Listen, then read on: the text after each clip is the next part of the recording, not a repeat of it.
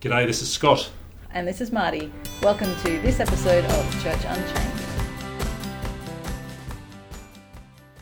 Today we talk to Peter Branjaporn about the movement that is seeing church leaders hold sit-ins in politicians' offices, and we hear a little bit about an Australian example of sanctuary that saw 1,600 people not deported back to their country of origin. My name's Peter Branjaporn, and amongst other things, I am helping to coordinate Love Makes a Way in Queensland.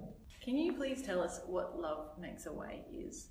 Love Makes a Way is a network of Christians who are passionate about seeking justice for people seeking asylum.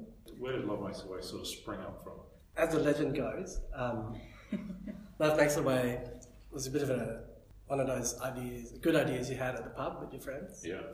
There's a bunch of friends who have all been involved in some sort of non-violent direct action around different issues, but very committed to their Christian faith. And I think at the time the government had this pretty sort of wonderful Norway You Will Not Call Australia Home poster with the dramatic boat, and people faith were very angry about that. And yeah, I think they were kind of joking about, and the poster says no way. Wouldn't it be funny or wouldn't it be good for another poster to say love makes a way? Yeah, thankfully it became a reality, and the first action was planned for Sydney. And yeah, it's one of those things, one of those hashtags that took, It's kind of taken off. Yeah. When you talk about the first action in Sydney, what kind of actions, what are we talking about here? So basically, following the tradition of people like Martin Luther King and Gandhi, it was about bringing attention to an issue that doesn't get enough time in our media, or at the time anyway, at least in a positive light.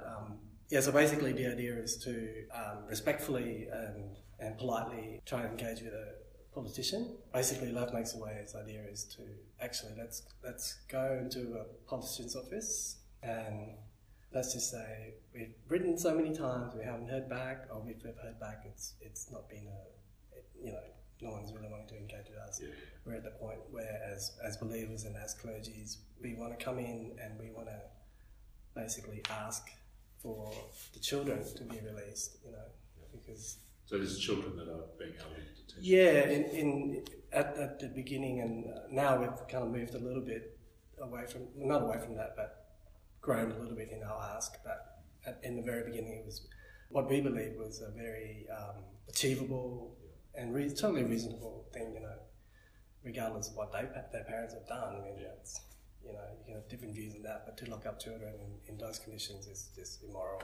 And, so that's our ask, and basically praying and often sing and read scriptures together, and so it's the whole thing's quite spiritual. So is that a surreal kind of experience to be sitting in a politician's office, reading scripture and sharing cookies and praying and singing "How Great Thou Art" or something? I don't know. Is it weird?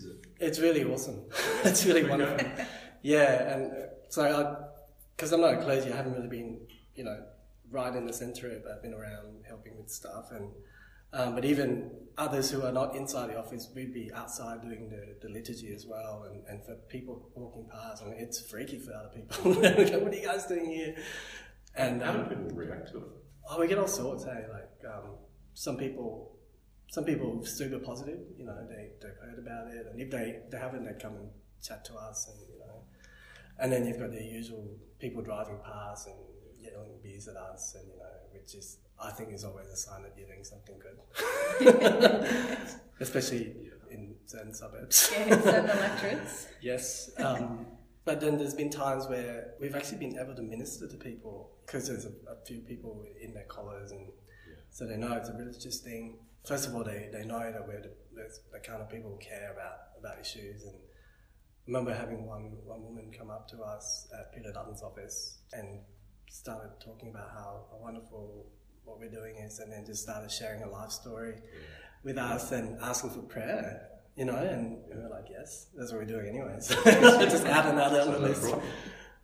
Which was wonderful, to be able to do that in public. I think that's been really good for my faith personally, but also for for the public, and one of the clergies actually said it's really helped him in the way he sees ministry as well, you know, literally praying and praising God and you know, worshipping outside together for something that's really current, you know, really real. What's been the reaction from politicians and their staff? Overall, people get what we're trying to do, and I'll get into specifics later on, but, you know, there's been some positive responses in terms of people saying, okay, we understand you care and this is a great thing you're doing. But the problem is they're all having to toe the party line, you know, on both sides, unfortunately. And so at the end of the day, we've had a lot of basically just blank wall, you know, just like, we can't engage with you on this, and you know our policies, and just, I think Richard Marles had actually accepted a meeting with Love Makes a Way, and I've seen footage of that, which is encouraging, but again, it didn't go anywhere. The worst we had was, as people probably know, was at Julie Bishop's office, where we don't know what happened, like where the order had come from, but it was the only time where not only people were clergies and believers were detained, but they were actually strip searched. That's something which is unheard of for this sort of non-violent, respectful, prayerful action, and it was definitely a mistake on the police. We believe, because it actually brought more media attention, which is what they don't want, you know. So whoever ordered it, I don't know. We still don't know what happened, but the guys in Perth are amazing. They were able to turn that situation around and used it for even more activism, which is great. Yeah. Has anyone been charged? As far as we know, no one has been charged. As far as we know, there's only been a fine or that sort of stuff. Most of the people, like, I can definitely speak for Brisbane anyway. Police are they're very awesome. I'd have to say the Queensland Police, as far as Love Makes a Way is concerned, we probably had one of the most respectful police forces to work with in Australia for Love Makes a Way actions. Been super respectful, gentle, and totally understand what we're trying to do. And it's always been the case of removing us from the office and taking our names, but then just letting us go afterwards, just given that we don't reoffend on again on that day. I was going to say, what happens if we do? I think that's the idea, yeah. But yeah, so far we haven't. The idea is we don't resist arrest per se, so we haven't had to be carried out or anything like that, and that's I guess a group decision that each group makes or individually people make, because we don't want it to seem chaotic. We want it to be very, very disciplined, and that's the main thing that I think has going for us, especially with Christians. You know, that's honestly that's who we're trying to win over, and as well as the public, but as far as Christians are concerned, like, we don't want the kind of angry, definitely not non-violent, but we just prayerful and gentle, and you know, because it's not really about us, and we can't take anything personally. It's really about bringing attention to what's going on. Is it always clergy? Generally, yeah, we and identifiably clergy. Yeah, and actually, a bit to let you in on a secret, but one of the ministers, Ken Baker, he actually has never worn a collar in his life until his first Love Makes a Way. Actually, didn't even own one, because as you know, different traditions have different uniforms, I guess you could say. Yeah. But yeah, it is a visual thing, and especially when you've got cameras, and the idea is to, and people respect the collar, you know, rightly or wrongly. But like for me as a layperson, you know, I think it's a really powerful message to see someone first, you know, identifying themselves as a Christian, but also as a Christian leader. And honestly, I mean, the church is not blameless when it comes to abuse of children. So it is a risk, and I think it's gutsy for clergies to do that. I really respect people who are standing up for this. Yeah. What would we call this non-violent protest, or civil disobedience, or what? Like, is there a connection with the kind of the Christian heritage? Where do some of the principles that you talked about come from? Yeah, we like to, I suppose, name drop Martin Luther King. Not a bad name. And yeah, so the traditions that we really like consciously follow would be the civil rights movement, and a lot of the way that we say things, it's pretty much copied from borrowed from that movement. Learned. Let's call it learned. Yeah, learned. And guys like Jared McKenna, and locally, people like Dave Andrews have been involved in actions for the past 20, 30 years. We've got people from the Catholic tradition, Father Terry Fitzpatrick, who's actually been involved with some other actions that we may be talking about later on. But, I mean, Jesus, I guess, if you want to go back to another good name. Drop another big name, the kind of powerful but gentle spirit that he talks about, and I guess being willing to suffer for what's right, but never using force or violence. Yes, I guess we see it as a you could say like a third way to the whole situation. And you've got people who are very anti-asylum seekers. You've got people who are talking about open borders and things like that, which there's different views, even within Love Makes a Way in that spectrum, and we don't kind of dictate, who released what on what issue, but there's things that we can agree on is that, locking up children is definitely a no. And as Christians who want to live Jesus in the world, how do we speak compassion and decency into the situation without putting most of the population off, and I think finding that way to say, what do we do as Christians that's unique, and I think praying and worshipping and, I guess intervening, but in a respectful way is something that we've been able to do really well. I'm going to play devil's advocate for a second. And wait for that ambulance. Siren. Yeah. That's my They're not coming here. No. That's my siren. We're in agreement that children should not be kept in detention. But what does Love Make a Way want to happen with the kids' parents? Is the intention that the parents are also released? And is that one of the points where the government's not willing to compromise on releasing parents of the children? Yeah, and that's always been one of the things that people say, so what, you're just going to take the kids away from the parent? It's like, well, of course not. And, the idea, I guess, in a sit-in, in a political action, when you go to a march and you need an idea to be super precise. You don't want to go, what do we want?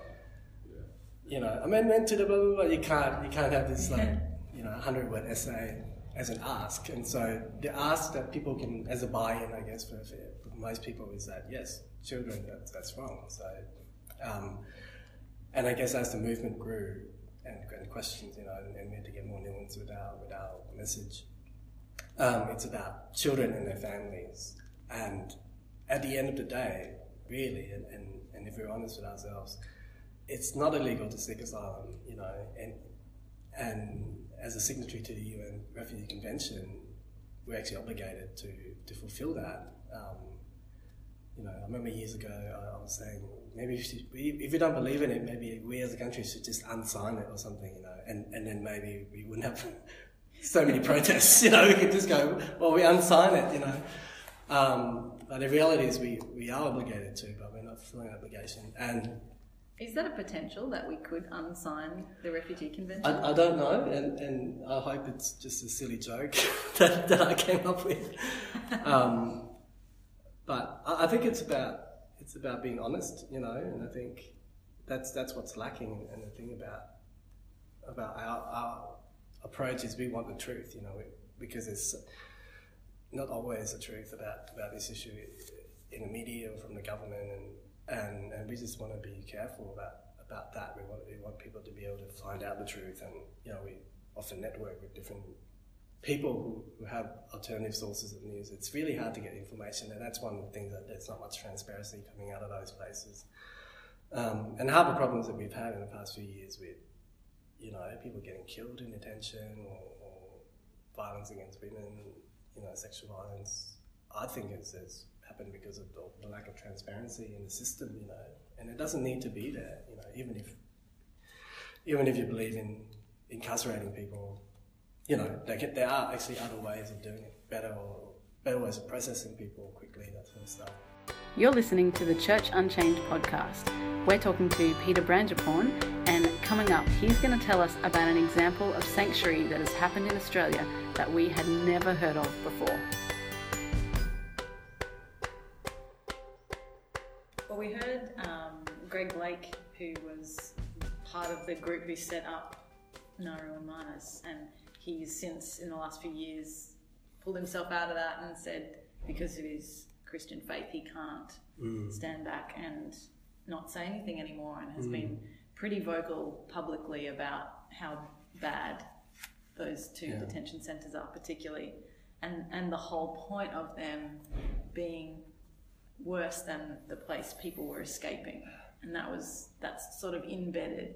And then earlier this year we had the sanctuary movement kick in Australia when there were, 267 asylum seekers who were in Australia who were threatened with deportation. And we, you know, in Brisbane we saw the huge sit-in, I guess, prayer vigil for baby Asher at Lady Cilento. So let's talk about sanctuary. What is sanctuary? I have to say I hadn't heard about what sanctuary was until that was raised as a possibility. And from what I understand is that it's a Christian tradition in medieval times when a place of worship would offer, I suppose, a place of safety for, and I have to be careful how I say this, I think for people who what the priest or that faith community believe, for people who they believe to be wrongly accused, I suppose. Hopefully they didn't harbour anyone who was actually should have been arrested for the right reasons. But so I would say in a similar situation where people might be running from persecution or that sort of stuff, and they would actually offer a place of safety. And I believe back in the day it was actually the powers that be actually not allowed to enter those places and pull those people out legally, you know. So it was a physical kind of space, a church. That's right, or church ground or whatever. That in a sense was protected from... That's right, it's a literal sense, a physical sanctuary, you could say. It's a physical barrier which is legally protected, you know. Yeah, what happened post Lady Cilento is Peter Catt, Dean of St John's Cathedral, you know, coming out and saying, you know, the doctors have done it. The doctors have, as in effect, offered sanctuary for someone like baby Asher in a hospital, you know, albeit more of a political one rather than a physical, because there's nothing really stopping the guards from going in and grabbing her out, but it's more this political. that would be seen. Yeah, more of a political barrier, I suppose, around her, and then, you know, you've heard the state premiers come out and say, hey, actually we welcome these people, you know.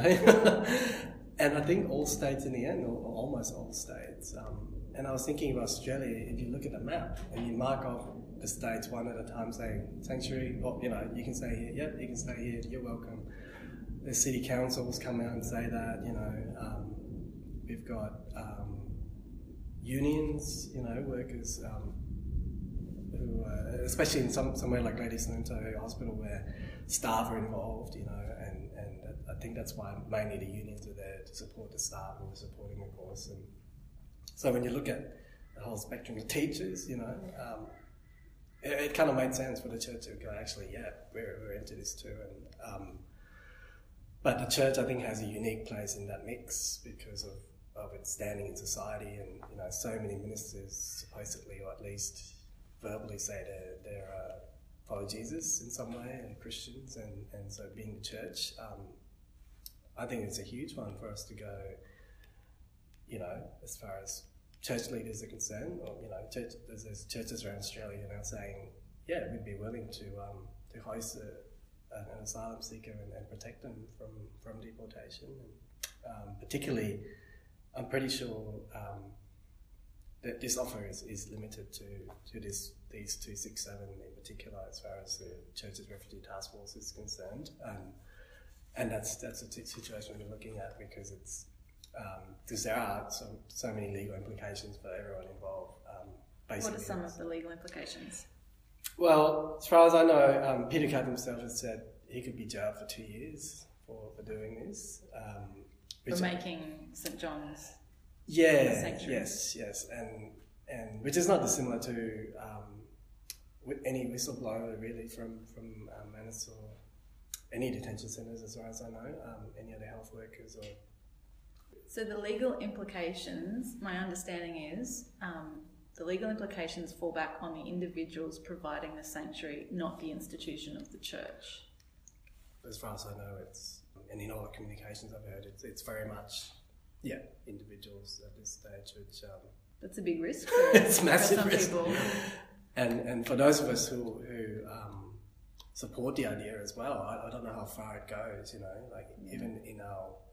we've had training and things like that, and we don't kid ourselves when we say, hey, if you want to be involved, just know that you're part of it, and we don't do this lightly. It's serious, and it's last resort. Peter, has it actually happened? Like, has an asylum seeker accepted this offer of sanctuary, or if we speak practically about it, what's happened this year? We made the offer, we stand up, and that's really important. What's the practicalities around what's happened? Yeah, we've talked a lot about this in our trainings that we've had. From what we've seen, it doesn't seem like the government's interested in any alternative, but making these places more hellish than where people have come from. And the thing you remember is there's a big risk for asylum seekers themselves, and they're the ones that we have to think about the most, So what are the risks? What's the risk for an asylum seeker? As far as I know, I think it's a tricky one, because I don't think in Australia there's no cases for it where it's not successful. I suppose it would be viewed very negatively on their case, I can only imagine. And the legal, I'm not a legal expert, so... So basically, you're suggesting that if an asylum seeker, if someone who is seeking asylum is then seen to have kind of accepted this offer of sanctuary, made a big deal out of it, been on the news, that their application for asylum might be impacted by that. Is that the kind of what? That would be the worst case scenario. Okay. And that's a risk. Again, we need to be able to make that risk really clear to the asylum, to the person seeking asylum and their family, and more often than not, we'd say if you don't really want to do it, there's no way we're going to do it. So I think you used the words. It's a last resort. Oh, total last resort. Yeah. And even before that, there's a long list of stuff that we need to go through. Like, if a person's case, someone who's going to be involved in this, we have to be 100% sure that their country of origin is actually unsafe. But if there's any weakness in their case, then we can't really be involved in that. Ideally, we never have to get to that stage, and that it's about the public showing support, and there's enough resistance to the system and goodwill in the community for it to work. You can look at the statistics of the money we've spent on this system. It doesn't make sense, even economically. There's no argument for this cruelty that stands up.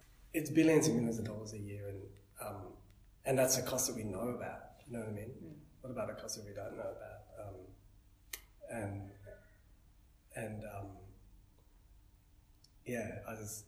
It just blows your mind, like, especially when people say, especially with this recent election, this anti-immigrant, anti-asylum seeker, even anti-refugees now, rhetoric about, how our country can't afford it.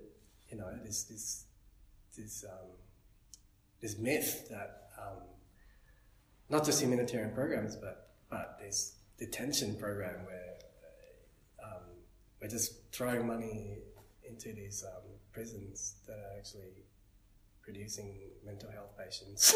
It's laughable, really. When none of this has to happen, that money could easily be setting up refugee services, which is already, underfunded in Australia. What is the precedent in Australia for people seeking sanctuary? I'm glad you asked. Basically, it was in 1991. Indonesian soldiers opened fire to a crowd of unarmed demonstrators without warning. 200 were shot dead. And so over the weeks, months and years following, 1,650 East Timorese fled to Australia by boat. This was back in the 90s. And the Australian government rejected their appeals for asylum. And there's political reasons for that. The only people who would offer them protection was basically the church. And there's 17 predominantly Catholic congregations and organisations from across the country who offered them sanctuary. They call themselves a Christian Sanctuary Movement. And their statement is that they challenge the government in the name of freedom, so to Australians, to reverse policy against East Timorese refugee applicants. We make this declaration in the knowledge that the offer of sanctuary is firmly rooted in our Christian tradition and theology. If all avenues of appeal should be exhausted, our group faces a high moral obligation to consider the offer of sanctuary to East Timorese resisting deportation. They started with a 30-day candlelight vigil in Sydney. Sister Kath O'Connor, a nun who was head of the Christians in Solidarity of East Timor, was kind of providing the leadership, and it involved church in Brisbane, Father Peter Kennedy and Father Terry Fitzpatrick from St Mary's, South Brisbane, and Brisbane Catholic Worker community, who are closely involved in Love Makes a Way as well. Basically they could all face prison, and for the next 4 years the Sanctuary Movement met, prayed together and organised, and used the media and stuff. And I don't know how much media attention it got, maybe not much, I'm not sure. So what happened? What happened was no one was deported. Okay. 1,650 remain. Their cases remain unresolved because in 1999 the East Timorese voted for independence under the UN, and in the years following their independence, the Australian government actually started preparing for deportations because your country's safe now, apparently. So you can say that's the second time, because then they went into action again, and they had a petition of 40,000 signatures asking for them to be able to stay. That's what happened, and they were actually able to stay. Mm. And that's a purely... I don't know the physical workings of it. I've never heard of any attempted deportations. I think politically it worked. And I think this is the sort of thing that we're talking about, where there's enough public support for something different to happen. Yeah, and it's, we're not talking about 500,000 people like from Syria, it's compared to the rest of the world, it's such a minute amount, and we're making such a big deal out of it. I've been reading about Mexicans in America who've had sanctuary offered to them, and there's a story of a lady called Rosa who was in sanctuary for 461 days at a Presbyterian church in America, and then basically negotiated with the department for her being able to stay in America with her family. She's got a family, and they were going to deport her. I just think it's amazing that there's Christians out there willing to risk going to jail for this. I've got to say, I struggled to be in church for an hour, so the thought of being there for 461 days is kind of freaking me out. Peter, one last question. And I guess this is the way we kind of always try and finish these conversations. For people involved in their local church, or for people who are listening to this podcast who are trying to think about the connection between their faith and this kind of action, what's one or two simple beginning steps for them? Start talking to your friends and your family about it. The biggest thing that we've found is that for us in Love Makes a Way, sometimes it's easier to talk to journalists and politicians and staff in the offices than to talk to our own family, you know. And that's been the biggest challenge for us, in that, you know, ordinary Australians and believers are the ones who will actually change policy, you know, because politicians at the end of the day listen to their electorate. And if we don't start with our family, then, you know, then who's going to do it, really? Like, you know, it's the hardest thing to do, but I think we need to make an effort. So there's going to be some interesting Christmas lunch conversations. Yeah, look, I mean... Politics, religion, kind of all in the same conversation. I mean, you know, mix it up. Why not? But also, definitely, if people want to find out more about Love Makes a Way, you can find us on Facebook. And Peter, thanks so much for stopping in and hanging out on the couch with us today and exploring what is clearly a very complex kind of issue, but for sharing some of the stories and the wisdom. Thanks for having us today. Thanks for joining us for this episode of Church Unchained. We want to invite you to join the conversation with us. Why not join us on Twitter at UCAQLD or use the hashtag Church Unchained. How else can people join in, Marty? You can also jump onto the unitingchurch.queensland Facebook page and join the conversations there. And again, if you have any dangerous or innovative ideas that you want to share with us, email us at communications@ucaqld.com.au. And join us next time at Church Unchained.